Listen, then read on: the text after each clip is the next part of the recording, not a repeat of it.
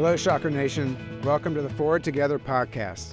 In today's episode, I'm going to introduce you to some of our students who are doing remarkable things through their applied learning experiences and research. My first guest is Brittany Wojciechowski, who is working on her doctoral degree in aerospace engineering.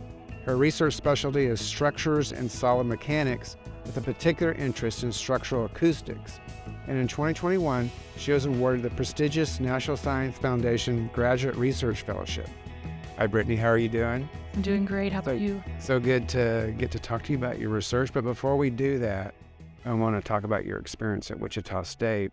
And you came here from St. Louis and as an undergraduate student, and I wanted to know why you chose to come all the way to Wichita from St. Louis. Oh, yeah. The process was very interesting. And looking back, I realized it might be very weird now to try. So in high school, at a certain point, I started receiving a ton of pamphlets and advertisement to different universities, and I actually saved all of them. And so at a certain point, I started sifting through and picked all the aerospace, because I knew I wanted to be in aerospace engineering, out. And then I looked up top 50 aerospace universities in the country, and Wichita State happened to be in that list and pretty high up on that list as well. And so I came to visit, and at a certain point, it kind of clicked, and I just loved the campus, and I could see myself really succeeding. At the time, and this is going to kind of date when I was in college, but at the time the Radigan was still being built. That's where you came. Yeah, and it just so happened to be a day where there was no wind. And I remember distinctly walking past Linguist Hall and just thinking to myself, this is the place. This is the place I need to be. That's great. And so you started off in what area of engineering when you first came here as an undergraduate? Aerospace. And have you stayed in that discipline the whole time? So got your master's degree, undergraduate, bachelor's degree. Is that how that worked? Or did you skip over the master's? I skipped over the master's. The aerospace department has a direct to PhD route, and that's the one I took. That's what you did. Well, we're glad that you selected Wichita State. And I know you're a first-generation student, meaning that you're the first in your family to attend college. What were some of the challenges you faced when you first came here, and how were you able to overcome those challenges along the way? There's quite a few that come to mind. The first being that my family still didn't really understand what being in college was like. I think once a semester, my grandma would ask, so are you done yet? So are you going to graduate? I'm like, no, that's not how this works. Yeah. And then there was the environment is so different than what I was used to, and what I kind of was prepared for. And so kind of learning that, I managed to get some I lived on campus at the time for my first year, and that really helped me. I met quite a few people that really helped me adapt to the new environment. And those were the major things that I can think of. Yeah. Well, many of our first-generation students don't know where to get the right services and get the connections that they need. And we're working really hard as an institution to try to make sure that's as seamless as possible. So I'm glad to hear you were able to get connected. And a lot of that has to do with the connections they have to their majors and to their faculty members and different other opportunities. And one of the main connectors of students is whether they're engaged in applied learning experiences. And while you were an undergraduate student, you participated in the NASA and Kansas program, which would be sort of a quintessential example of applied learning opportunity. Tell me a little bit more about how you got connected to that program and what kinds of things that you've been working on as being in that program. Yeah, I got involved with my junior year.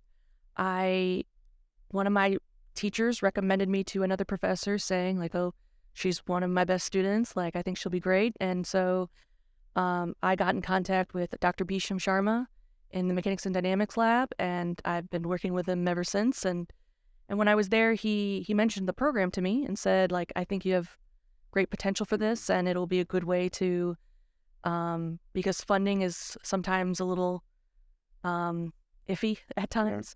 So this would be a good way to also kind of ensure that I could always be doing the research that I wanted to do. And I luckily got it, got the aeronautics or experiential aeronautics fellowship. And so that allowed me to research kind of and explore kind of my own research that I was interested in. And at the time, I was looking at 3D printing and like the mechanics of 3D printing. And that kind of branched off, and that's how I kind of learned about structural acoustics, and then I deep dived into that world. Yeah, and that's where you're at today. Mm-hmm. And so now you're a graduate student, PhD student in aerospace engineering, and you're studying structural acoustics. You had to kind of give me a little education about that before we started, just so the listeners know. Explain to the listeners what that is and why you chose that as your research focus. Yeah, I actually did not know about structural acoustics until I got into my later undergraduate years, but it's looking at how sound interacts with the environment and vice versa. So I think a lot of people, when they think acoustics, they think of like the guitar. And but it's kind of like how do you know a room will be soundproof? Like, how do you soundproof the room? With regards to aerospace, because I don't think a lot of people think aerospace and immediately goes acoustics. But it looks at the engine. So it looks at where sound can be produced by the engine or by an aircraft in general. And then we look at, well, what can we do to kind of minimize that and get around that? And at the time, I knew nothing about it, but I just find the field so fascinating. Yeah. And, as you're talking, just thinking about it, it has a lot of also environmental kinds of impacts because, wildlife around airports, people living around airports, and the concern that aircraft are going to disturb the natural environment. So it sounds like a very worthy project. So explain a little bit more what project you're working on and what problem are you trying to solve? All right. My current project, we deal with a structure called a spinodoid, which is kind of I like that name, spinodoid. Oh, yeah. But it's this special structure that we are using 3D printing to make because it's not something that you can just like pick up in nature and be like, yes, this is what I will use. But we're looking at how does it absorb sound, and if we can make it tune it so that we can actually use it for engines. The engines probably produce most of the noise that an aircraft generates. And so we want to try to decrease that as much as possible for those effects that you were just explaining. And so the one downside is we do have to work with the manufacturers. So we can't be like, oh, we need more space or we need more of this. Right. We have to work with what we're given. So we're trying to use these structures to kind of find a new way to decrease noise while staying within the parameters constraints we're given. Yeah. So the manufacturers are telling you that this plane can't weigh more. The engine analysis, is that what those are called? The coverings of the engine. Oh, the nacelle? Yeah, nacelle. Yeah, nacelle. Can't change that aspect of it. So you're trying to figure out best how that will be accommodated in engines, for example. But could it be used also in just the insulation around the aircraft, first to sound abatement in the aircraft itself, or does that have application there, potentially? Potentially, yeah. It'd be slightly, the great thing about the structure that I'm looking at is I think I mentioned already, it's tunable, so you can change it. So an aircraft generates, it's broadband, so it's a lot of different frequencies. And inside the cabin can be slightly different frequencies, so you can actually change the structure to fit those requirements. But yeah, it hopefully could be used for those things as well.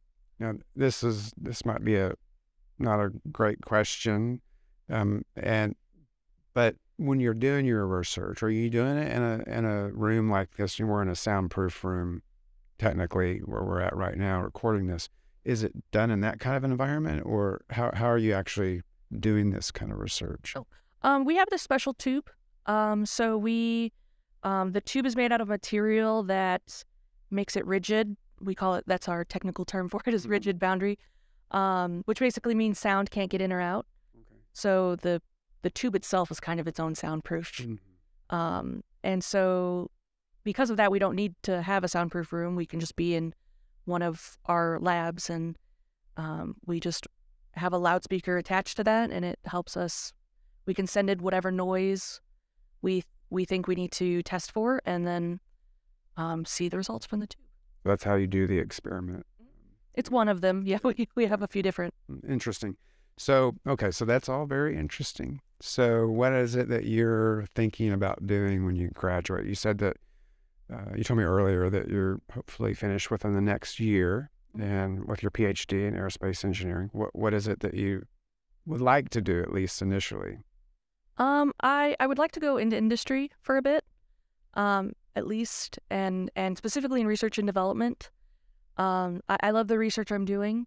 It's very theoretical though, and I would like to see more of like the application in industry and how, specifically like that process and those steps that need to be taken after all of the research is, or at least the theoretical research is done, and then how do we actually make the product and make it usable? It's kind of.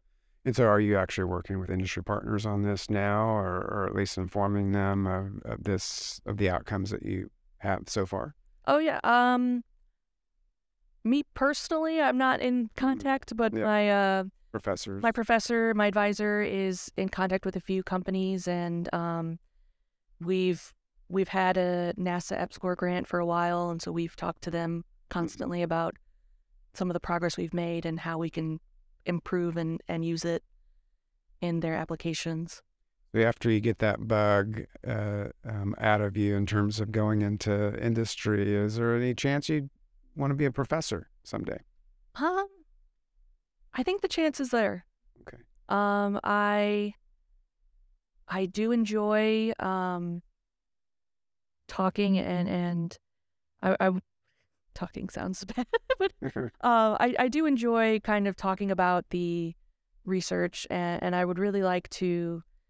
Before I got into research, I did spend a brief time tutoring, and I just remember seeing like the light in the eye of like, oh, they've got like they've realized like what I've been trying to get them to understand, and I do enjoy those moments, and so I think that'd be cool if I could kind of bring that as well, and help in that capacity. Well, you seem like a real pro at it. You're explaining to me what's going on. I still understand it, having not grown up in the engineering world and in my own career. So, and I also like what you represent in terms of women in engineering and the desperate need for more women in engineering. And so happy for you that you are at this point getting ready to graduate. And I wish you all the best, and looking forward to seeing you hooded at a graduation ceremony